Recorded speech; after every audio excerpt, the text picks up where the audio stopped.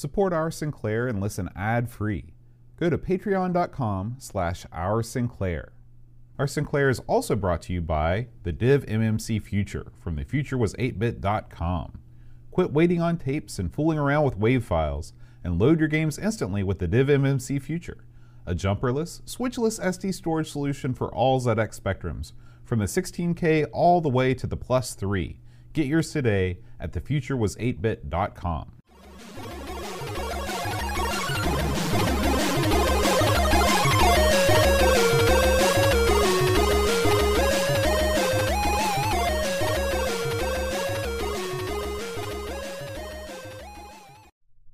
Hi everybody, welcome to Our Sinclair. I'm John. And I'm Aaron. And today, Aaron, we're going to be talking about Cabal. Cabal, all right, man. Yeah. Now, when I first heard about this game, Yeah. I thought it was... I'm scared to hear where this is going. I thought it was about... remember Huckleberry Hound? I do. Now, I think that he was he used to be like a superhero that would swing like with his guitar. No. That's a whole different guy. You're talking about El Cabal? Yeah. That's what you thought the game was about? No. No. No. Was that not Huckleberry Hound? No, either? that wasn't Huckleberry Hound. That guy was a horse, I believe. Huckleberry Hound's a hound. You know, now that you say that, I do recall that guy being a horse. Yeah. You're really quite dumb, aren't you? It's hard to believe you're teaching people. You're talking about molding young minds. Don't teach them about cartoons. You'll be fine. What was El Kabong's alter ego? I can't. Oh gosh, what was it? It wasn't Quick Draw McGraw, was it? Was that him? I think that was a dog, also. No. How can you have a quick drawing animal with no opposable fingers? You can't draw with a hoof. Dude, the animals talk and dance. So you're hung up on the thumbs? They speak. They walk upright. They wear clothes. He's a horse that wears clothes. He plays guitar. How does he do that with no fingers? These are all good points. Really didn't think this through, did you? Huckleberry Hound wears a hat. He's from the South. Does that make any sense? Come on. And none of this has a darn thing to do with Cabal. That was an interesting name choice with Cabal. Does Cabal mean anything as far as you know? Isn't it like a kind of an evil agreement between two parties? Like they put together like a cabal? Or, that sounds right. I could be full of crap on that. But that has nothing to do with this game. Quick Draw McGraw. Thank you, Doug. Doug here for the save. No Kabong is when he hits people with a guitar. Like the Honky Tonk Man or Jeff Jarrett. Same thing, yeah. So Cabal, not El Kabong. No. Yeah, that's all. I You're was completely shot now. I really thought that we were going to have this big talk about how, you know, El Kabong and all that. You thought this was going to be a real eyebrow raising conversation. Well, no, I was going to go into the history of Huckleberry Hound and how he played his games. Go and ahead all and that go into it though. We can still go into it. Go ahead, tell me about it. What's his history? Well, you played Huckleberry Hound. You don't know anything about Huckleberry Hound. I was expecting you to inform me. Listen, I didn't like those old Hanna-Barbera cartoons that much, man. I like the Flintstones and the Jetsons. Those are all Hanna-Barbera cartoons, right? But I mean, they went through this phase. All right, so you got your Flintstones, you've got your Jetsons, you got your Scooby-Doos. These are good cartoons. Space Ghost was pretty good. Speed Buggy? No, see that you just jumped the shark right there. Then you go into this weird. First of all, they ripped off Scooby-Doo with every one of their properties. You had Jabba Jaws. You had Speed Bug, you had Captain K-Man. They're just rip-offs. Just insert something else for the dog. Mm-hmm. You got a talking shark, you got a talking car, you got a talking whatever, okay? Captain K-Man, whatever the heck he was. He didn't even look like a man. So those all sucked. Then you had all their weird characters. Amazing Chan and the Chan Clan. Snaggletooth and Huckleberry Hound and all these weird characters. The Laugh Olympics crew. Doggy Daddy. Yep. You know, all these guys. And then you had the Laugh Olympics, which I will give them credit. They took all their weird stew of characters and smushed them into teams. At least that was sort of funny. It was I like that show a lot. It was a one-trick pony. But, you know, you also had like stuff like the Blue Falcon and Dynamite. That's something else I like to do. They take a cool concept and then stick an idiot with them. I hate when they have a cool guy and he's got a monkey. Right. Or a stupid dog. You know, you ruined the cool guy with the crap. What was the cartoon with like the Gloop? That was Gloop and Gleep and the Herculoids. The Yeah. Herculoids. I Is did that- like the Herculoids. Okay. Because Gloop and Gleep were dumb, but they were also like, they could mess you up. 'Cause Right. They were big, weird blobs. Mhm. They could blob you up, Yeah. you know? That was Hanna-Barbera also, right? That's right. Okay. And then they had that weird, because think about who was in the Herculoids, right? Do you remember? You don't No. even know. You got Gloop and Gleep. Okay. Right? You got the main Herculoid dude. You got his hot chick, right? That was like, he was like a barbarian. Is Herculoid? That's not the one that was like in 1997. No, I'll That get was to that in a Thundar. minute. Yeah, I'll Yeah. get to that in a minute. But then you got him, his hot chick. So he's like a barbarian. She's like a barbarian chick or an Amazon. And then you had his weird crew. Okay, he had like a Triceratops combined with a rhino that shot crap out of a horn, right? Whatever that was, armored. Mm-hmm. And then you had a dragon that he hung out with, and he did stuff. He didn't speak though. No, but he didn't have to. He's a freaking dragon. He'd fly down. I think he shot lasers or something out of his mouth. Whatever. It didn't matter. He'd kill you. All right.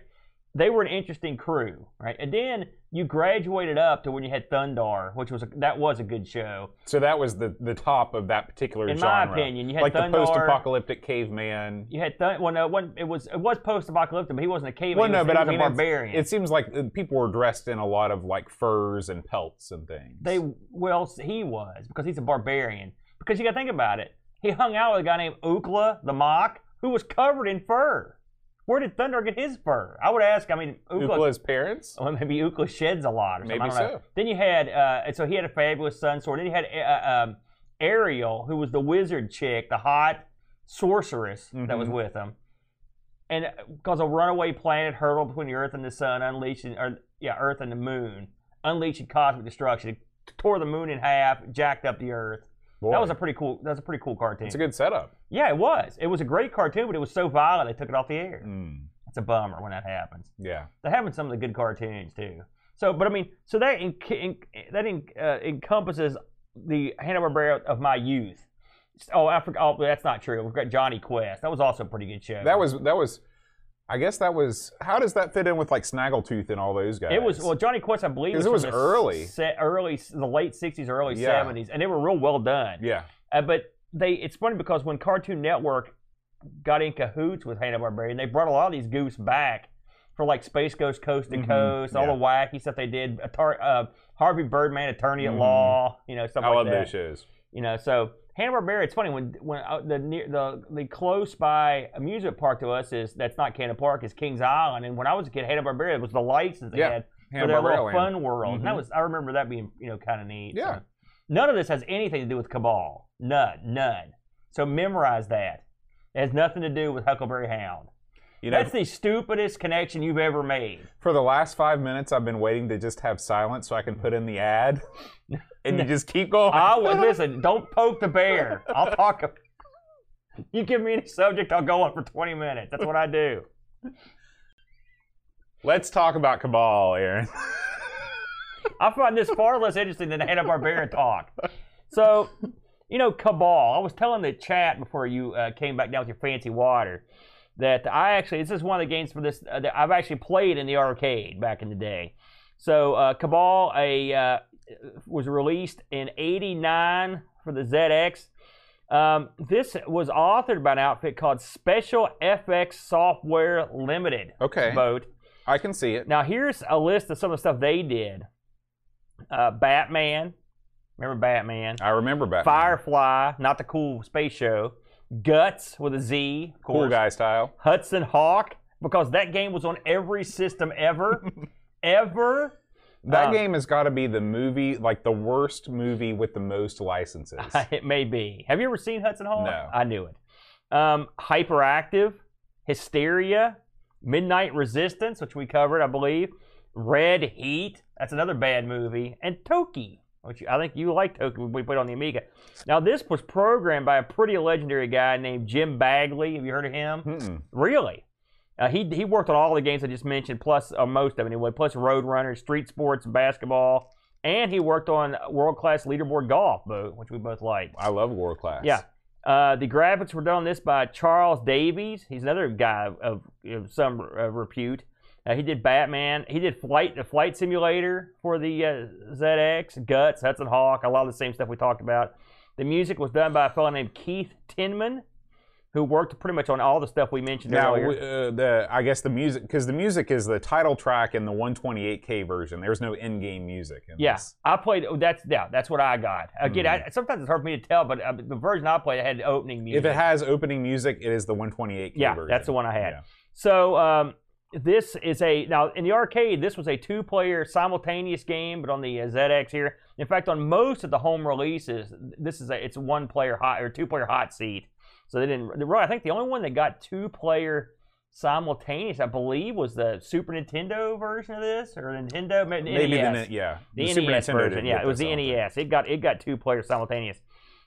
Originally came out on cassette for £9, and the disc version was a hefty 15-pounder. Boatster. One of the most expensive Spectrum games we've covered. Well, that is a disc, £15. the disc version. That's so true. I guess they didn't sell too many. This also came out on the Amiga, the Amstrad, the C64, MS-DOS. I believe the DOS, was that a booter? I'm not sure. And then there was the NES version of this. So before we get too far in this, let's talk about the arcade version, because I like to go into that a little bit since we actually have played the arcade version. In fact, I'd played it well before I'd played this one.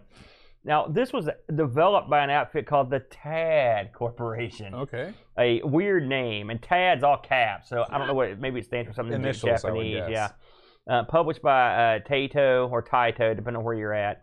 And this came out in the arcade September of '88, so they had a pretty quick turnaround on this thing, Boatster. Ironically, the CPU in the arcade machine is 68,000, so I thought I'd mention that. So, what is Cabal? All right. What you do, this is a unique game. I'm not sure I played anything like it when it came out. You are one or 2 players in the arcade. You're a guy that has a gun and grenades, and your goal is to shoot as many enemies as you can, as fast as you can. Right. And it's laid out almost like an Operation Wolf or something style game, where you are at the bottom of the screen and you have a cursor that moves around the top, it really moves around the whole screen. Mm-hmm. And whatever you focus on, you can shoot with your grenade or your bullets. Right. Plus, if you let go of the buttons, you can move your guy around, so he can actually move and he can shoot. Which is an unusual gameplay element. Well, here's what I think. Okay. I think that these guys, the TAD boys, Yeah. that's what they called them, they saw the success of Operation Wolf. Yeah. And they were like, well, now we've got this JAMA standard. We've got all these people with these upright, basic arcade outfits with a joystick and a couple buttons. What can we do to give them the same kind of experience so they don't have to buy an Operation Wolf machine? And that's what this is. Well, the difference, here's the flaw in your plan. All right. This game was a 2-trackball, 4-button game, and I don't know any games that had that set up. So it's gonna be that's a hard conversion. So I'm assuming they would have also shipped you the control panel. Okay. I don't know. And I guess I didn't do my research on the arcade version. I figured this was just a joystick and a couple button Well, it was game. both, and Okay. I'll get into that. Also, this game, I don't know if I didn't look to see if it was JAM. It may or may not be. I don't know. But irrelevant to our conversation here. So when I played this game, I'm pretty sure it had the trackball version. They had a trackball version and they had a joystick version of this game. Okay. Again, you're moving the cursor around with the whatever you've got. Let's say trackball in the arcade. And so when you put the cursor over something, you tap your button and you shoot whatever the cursor's on. It's a lot like how what it reminds me of is when we play gun games in MAME or something. You're using the mouse to move around. It's basically like that. It's a gun game where you don't actually use a gun because it lets you move around. Now, I can tell you when this came in the arcade, I did see it a few times. I did play it. I think I played it once, and I didn't like it. It's so chaotic and weird. These games where we had this perspective, and they never appealed to me that much in the arcade. It does sort of remind you as like if you had a game like what's it called? It's like the Afterburner game where the scenery is scrolling by. But G-Lock. But you're on a jetpack, and this is a super famous game. I just can't think of the name of it.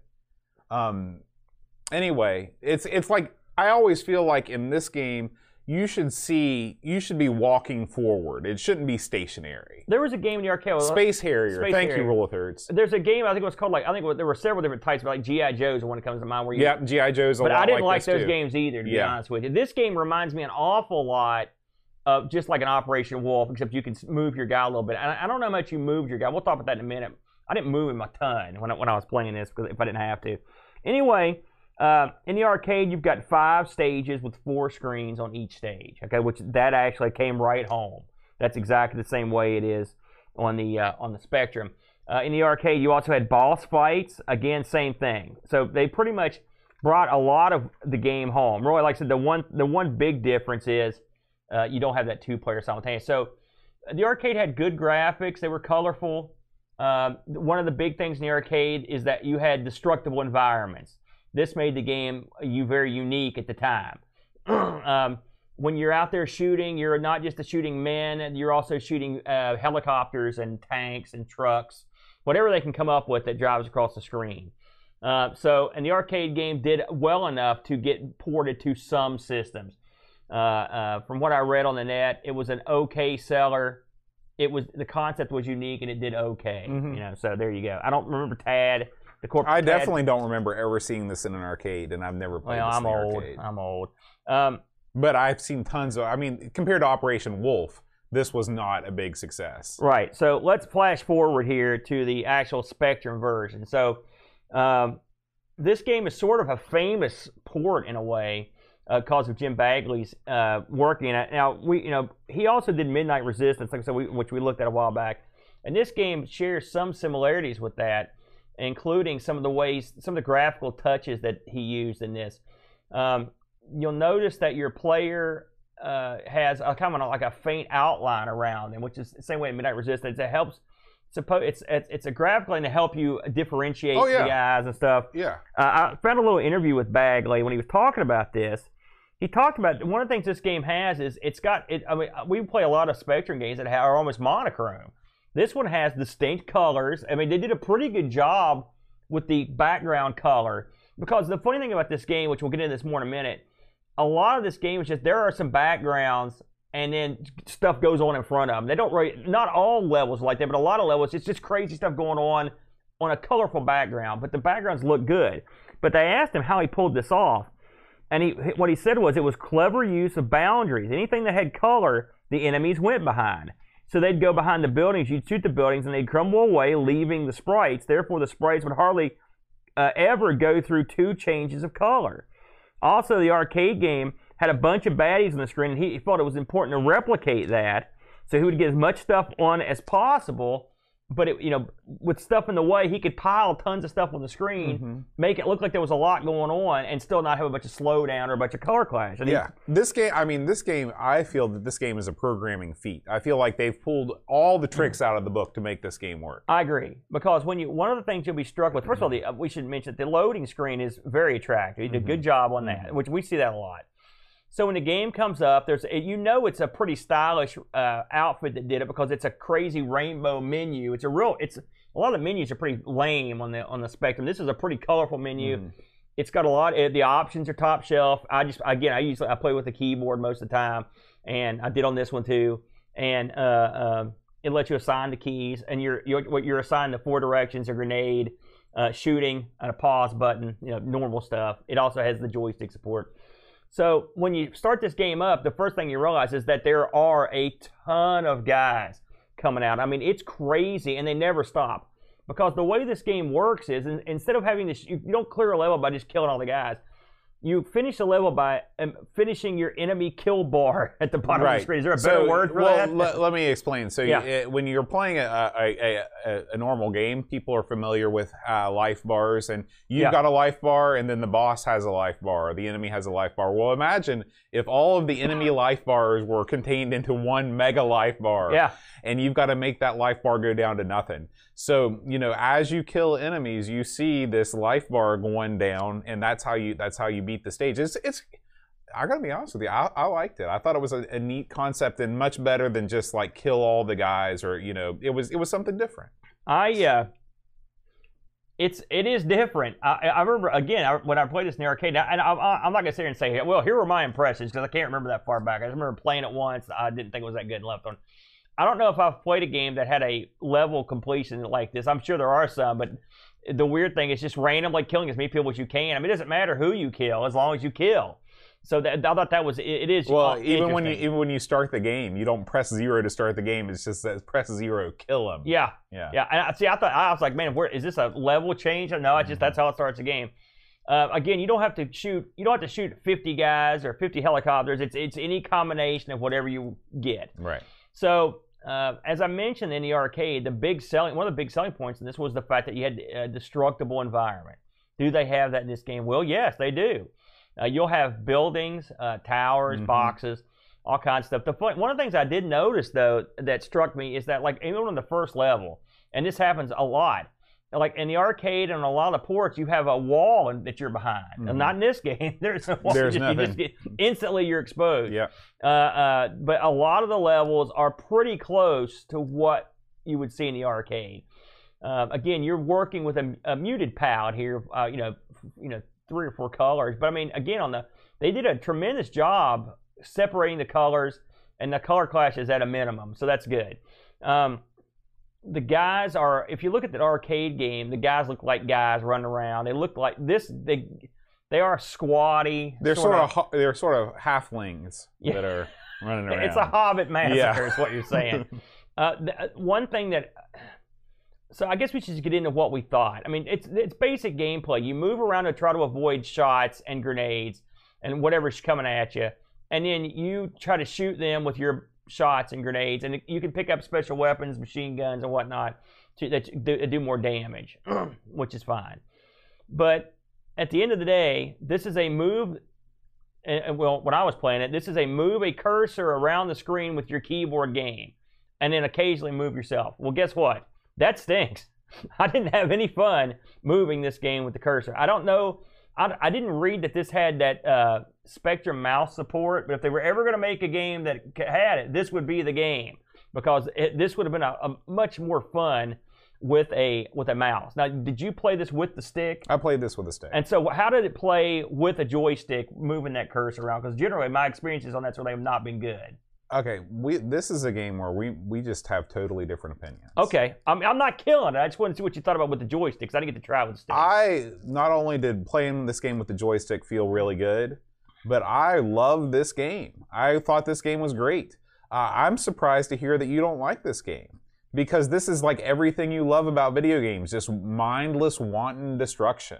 Think about Walker. I mean, this is like, it's the same concept. You're mowing down dudes until the cows come home. That's true. But the Walker, the controls were a lot easier for me. And of course, with the evolution of things like the mouse and things like that, it helps. But here are the things that I liked about this game. Number one, there's a ton of stuff going on the screen. Yeah. But I never felt like I was in a situation where it was a bullet hell type. I was dodging things left and right. Like you can survive. In fact, I didn't move around a whole lot, and I got 3 or 4 screens in before I started to die. Yeah. And and if I would have actually spent some more time moving around, I'm sure I could have done a lot better.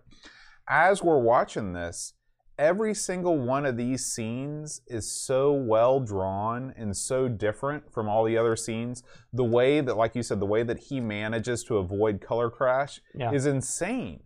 It's very clever. Yeah, the destructible environments are all very neat. They do as much as the Spectrum can do in terms of, destructible environments. But I just can't get over how well all of these backgrounds are drawn and how different they are. Because when it all comes down to it, you're shooting dudes that come across the screen. There's various types of enemies. It's the other things that make the game special. Now, what did I not like about it? I didn't like the way that you can't use the grenade without touching the keyboard. That's a it wasn't a problem for me. Limitation of the one button stick. I would have liked to have seen a way to use, because I just never used the grenades because I couldn't take my hands off the stick. This is not a game you can do that. What would have been nice is if you could have a long press to throw the grenade. Yeah, I mean, look at the colors. Look at the 2 different shades of green and the gradation of the trees. The bark on the trees. The graphics in this are quite good. This is probably some of the best graphics just in terms of background art that I've seen on the Spectrum, period. And it's almost a waste that it was wasted on this sort of mindless shooter. Like, I would have liked to have seen this in a different setting. But it's so, I don't know. I'm a sucker for like well done background art, because background art is not something that you have to do. You can get by with doing the bare minimum. So this game on the whole really, really impressed me. If you think about it, though, a game like this lends itself to having nice backgrounds, because effectively the background is just a picture, and then there's some destructible stuff in front of it. So you should have pretty good looking backgrounds. Now it takes a special guy to get moving graphics on top of these backgrounds, obviously. But you're talking about, and admittedly, this is a guy to put in perspective. Bagley was involved in the development of the Next, which just came out in the past couple weeks.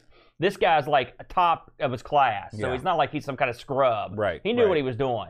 Again, for me, listen, I'm not killing the game. Everything you said, I pretty much agree with. And I played it, and I got halfway far, and I got to like on my best game, I think I got to like the fourth screen.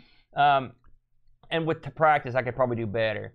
And the boss levels are cool. I went ahead and watched well into it to see what was, how it looked. And I'll do like the levels with the water and stuff are pretty neat, where the guys come up out of the water. But there's a lot going on, and the black and white graphics for your character, the enemies, the transparencies, and the bullets that all flying, it made it hard for me to see what was going on. It all kind of blended together, and a lot of times it made it confusing for me. On top of that, I just did not like this is one game I definitely don't recommend using keyboard for. I mean, you could do it, and I'm sure people got good at it, but I didn't like it. And I'd much rather have a mouse to use, which I know there's an Amiga version. I looked at some of the footage of that, and it looks pretty good. It's supposedly the best port. And I'm sure it uses the mouse, and that's the way to go, because this game was developed as a game where you would use some sort of control device that's not a joystick. And again, joystick games like this often aren't that good. Again, I can't say that with this because I didn't try it with a joystick. But overall, a good looking game. Like I said, it was definitely playable. It's just, for whatever reason, I know this sort of game, and I'm not a big fan of even like Operation Wolf and Operation. It's not necessarily my type of games. It's just some random craziness going on. But I mean, people love it. Now, the Spectrum version had, like I said, it was complete. It had all the levels. The funny thing is, we were talking about the Amiga version. For whatever reason, and I'd read this before, I'd forgotten about it, but the Amiga and the Atari ST versions don't have level 2. So they actually are missing a level, and they have less levels than the Spectrum version. Wow. So despite the fact that it looks great, and I don't know, it may play great, it's not as complete as this version. So, I liked it. It's not what I would go back and play, probably. One of the things I thought was interesting is that when you complete a level on the Spectrum version, the guy just kind of walks off the screen. He does. He strides off the screen. But in the other versions, like the NES version, he actually does a little dance. He goes, woohoo, ba-ba-da-ba. I hate and then he jives vertically up the screen. Yeah, I think I like it better because who does that? What's going on there? I watched that. I was like, what? This one, the guy literally just lumbers off like, Tom, go kill more. I think that's the way I like it personally. But it is what it is. I mean, the one thing about it is it's not hard to get into. No. It's a pickup. No. You don't need the docks. You don't need Jack Squad. It's all there. I will say I like the little flourishes, the Hall of Fame stuff. They did a good job, and like I said, you could tell right when it boots up that whoever worked on this, they knew their stuff. They had the prowess. I looked up some critical reviews of this boat. Okay. I'll surprise you, but they were pretty good. The World of Spectrum folks give this an 8.02. I actually was kind of surprised it was that low. Crash gave this a 91. The Games Machine gave it an 86. Sinclair User gave it an 84. And CVG gave this a 62. They didn't like it. They didn't like it very much at all. And actually, some of the comments they made, they said this was a lousy choice of color, among other things. And they said it was a poor conversion to the Spectrum. They didn't like it. So, and they also commented it was hard to see what was going on. Yeah. So, but I think that score is really low. Now, again, this did come out in '89, so maybe these guys were a little bit spoiled by that point when they were going back to the Spectrum and being like, this is not that good. Yeah. But I mean, it's the freaking Spectrum. It's amazing you can get that kind of action out of this, pretty old machine by that date. I agree. We got some reviews on our Discord channel. Just a reminder that if you support the show on Patreon, you can get access and post your own review. Paul, a.k.a. Hermsky, says, Cabal review, 6 out of 10. Cabal is a vertical shooter reminiscent of a more advanced Space Invaders game. The sound effects are nice as you do battle armed with your gun. Collecting new weapons gives the game a diverse element, reducing the trauma of repetitive shooting. That's true, we didn't talk about the different weapon upgrades you can get. Oh, I mentioned it, but yeah, there are several. And I also didn't mention the sound, and actually the sound is pretty good. You know, it's so funny because you do have auto fire in this game, and it almost provided this soundtrack, because you'd have that, and then when the grenades would come in, they go, yeah, and it, I was having my own little rave. Well, it was fun. So, you're raving, all right. Getting back to Paul. However, I didn't like the dual function controls, trying to navigate the crosshair while simultaneously moving your player to dodge hard to see enemy ammunition. Yeah. This was never going to end well. Overall, not one of my go-to games of choice for a shoot 'em up. Graham Bebke writes, I actually think this is a decent port of the arcade game, and it stands up against the C64 port I'm most familiar with. Oh, by the way, the C64, this is one of the rare instances, the C64 port it was a totally different game in Europe than it was in the United States. I saw that. It had 2 different releases. Yeah. How bizarre, eh? He said, this 7 out of 10 game has far more going for it than Operation Wolf, yet that game gets all the praise simply because of that mounted Uzi controller, which is pretty good, cool. Yeah. When you look into the gameplay, Cabal is the far superior game. There is some strategy involved to complete the stages. You aren't just only needed to manage your clips, and in Cabal you can destroy the environment around your enemy and you. While it's not the greatest shooter, it's certainly my choice for a war-based shooting gallery. The art in the Spectrum version is fantastic for the Spectrum as well. Chris Fold says, This style of game I'm a huge fan of, but I do think Baggers did a cracking job at porting this to the Speccy. The controls take a little getting used to, but once you wrap your head around them, it's fine and the graphics work surprisingly well. For me, however, the game lacks depth, but so does the arcade version. Yeah. A fine port, but not a great game to begin with. 6 out of 10. See, that's sort of the way I feel about it. Mm-hmm. And finally, Pixels at Dawn writes, this is a very decent port of the arcade original, but unfortunately I'm not a big fan of the original either, being really just a worse-looking single-screen Operation Wolf. It looks and sounds great on the 128K, but the gameplay is pretty much scrolling the reticle left and right as you hold down fire. Yeah. The Spectrum version lacks the cool combat rules of the original, and using a joystick is right out because your grenades are out of reach on the keyboard. Plays well enough, but gets boring fast. 6 out of 10. What do you think of those? Yeah, I think they all make great points. But you liked it more. I like this one. You know, I haven't played a whole lot of these type of shooters on the Speccy, but as far as this type of game in general goes, I had just as much fun with this as I have any other game. And again, I guess I'm just a sucker for looks because having such a different, it's almost like Pang. You remember Pang? Yeah, I didn't like that either. So, you know, in Pang, it's basically the same thing over and over, but each stage is a pretty backdrop. Yeah. I'm a sucker for the pretty backdrop. There was a game on, I believe it was the Neo Geo, that was very similar to this. I'm trying to think of what it was. Was it that NAM 1975? Is that what it was? Yes. Is that, yeah. Okay. That's right. Because I was like, this reminded me so much of something, and I couldn't remember what it was, but I remember it was on the Neo Geo. Yeah, there are some games that there was a sequel, an official sequel called Blood Brothers that came out in the arcade. Did you look that? I looked at a little bit of footage of that, and it was Old West. Yeah. How bizarre. Yeah, it was a cowboy and Indian deal. They went the Lethal Enforcers route with similar results. Right. Killing the franchise. And of course, NAM 1975 is sort of the evolution of this genre, you know, with the Neo Geo trimmings. So, oh yeah. Yeah. I looked this up on the eBay boat. Of course, you're not gonna get this in the States, but if you're lucky enough to be over in the UK, you can get these all day long. I saw them going anywhere between $7 to $30. $30 being the hopefuls. $7 being the realists. I do want to remind everybody that if you have not, it would really help us out tremendously if you could go over to iTunes and leave us a review for this podcast. Even if you don't use the iTunes podcast player, that so much of the other podcatchers do use that as a base for things like recommendations. So if you enjoy the show, we'd appreciate it if you could leave us a review over there. It would be really great. And I also, of course, Aaron, we really appreciate the people that are watching us live on Twitch. We record the show live around 5:30 every Friday night on twitch.tv/Amigos Retro Gaming. You can join the fine folks like G Webkeys here, Treyguard82, Pixels at Dawn Gaming, our mod supreme. Polyester Links is here. Go Sub. Skjorbjorn and Darkwing 602 is here. Burdette 25159. Nice little crew. Edvin Helland is here. Wishbone. Thank you guys for joining us.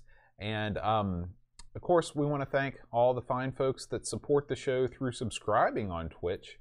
Still Adolescing, Bike Me, Chris Folds, La Sooner, Piplo, Go Sub, Real Joe the Zombie, Paku Take, Rushi MSX, Frodo NL, Buck Owens, Anguish Auteur, Retro Jerry, Mitsuyama, Brother Bill, The Slow, Norris, Uber Scuba Diver, and G Webkey. If you are an Amazon Prime subscriber, you can support the show and it will cost you nothing. Just go over to twitch.tv/Amigos Retro Gaming and click subscribe, and your Amazon Prime gives you 1 free sub per month.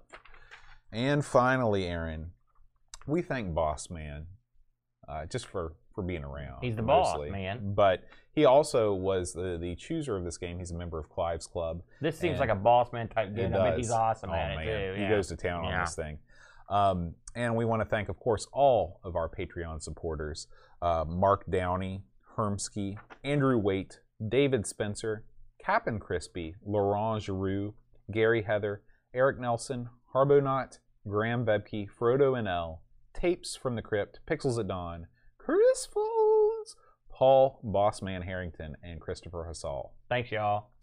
Appreciate it. Next week, Aaron, we're going back to the mystical, magical land of egg that's moving around. Of what? An egg that's moving around. Uh-oh. It's Magic Land Dizzy. Uh-oh. Okay. We're going to get dizzy again, huh? The twins are back. We have such a great record with these Dizzy games. This one I'm sure we'll be great at.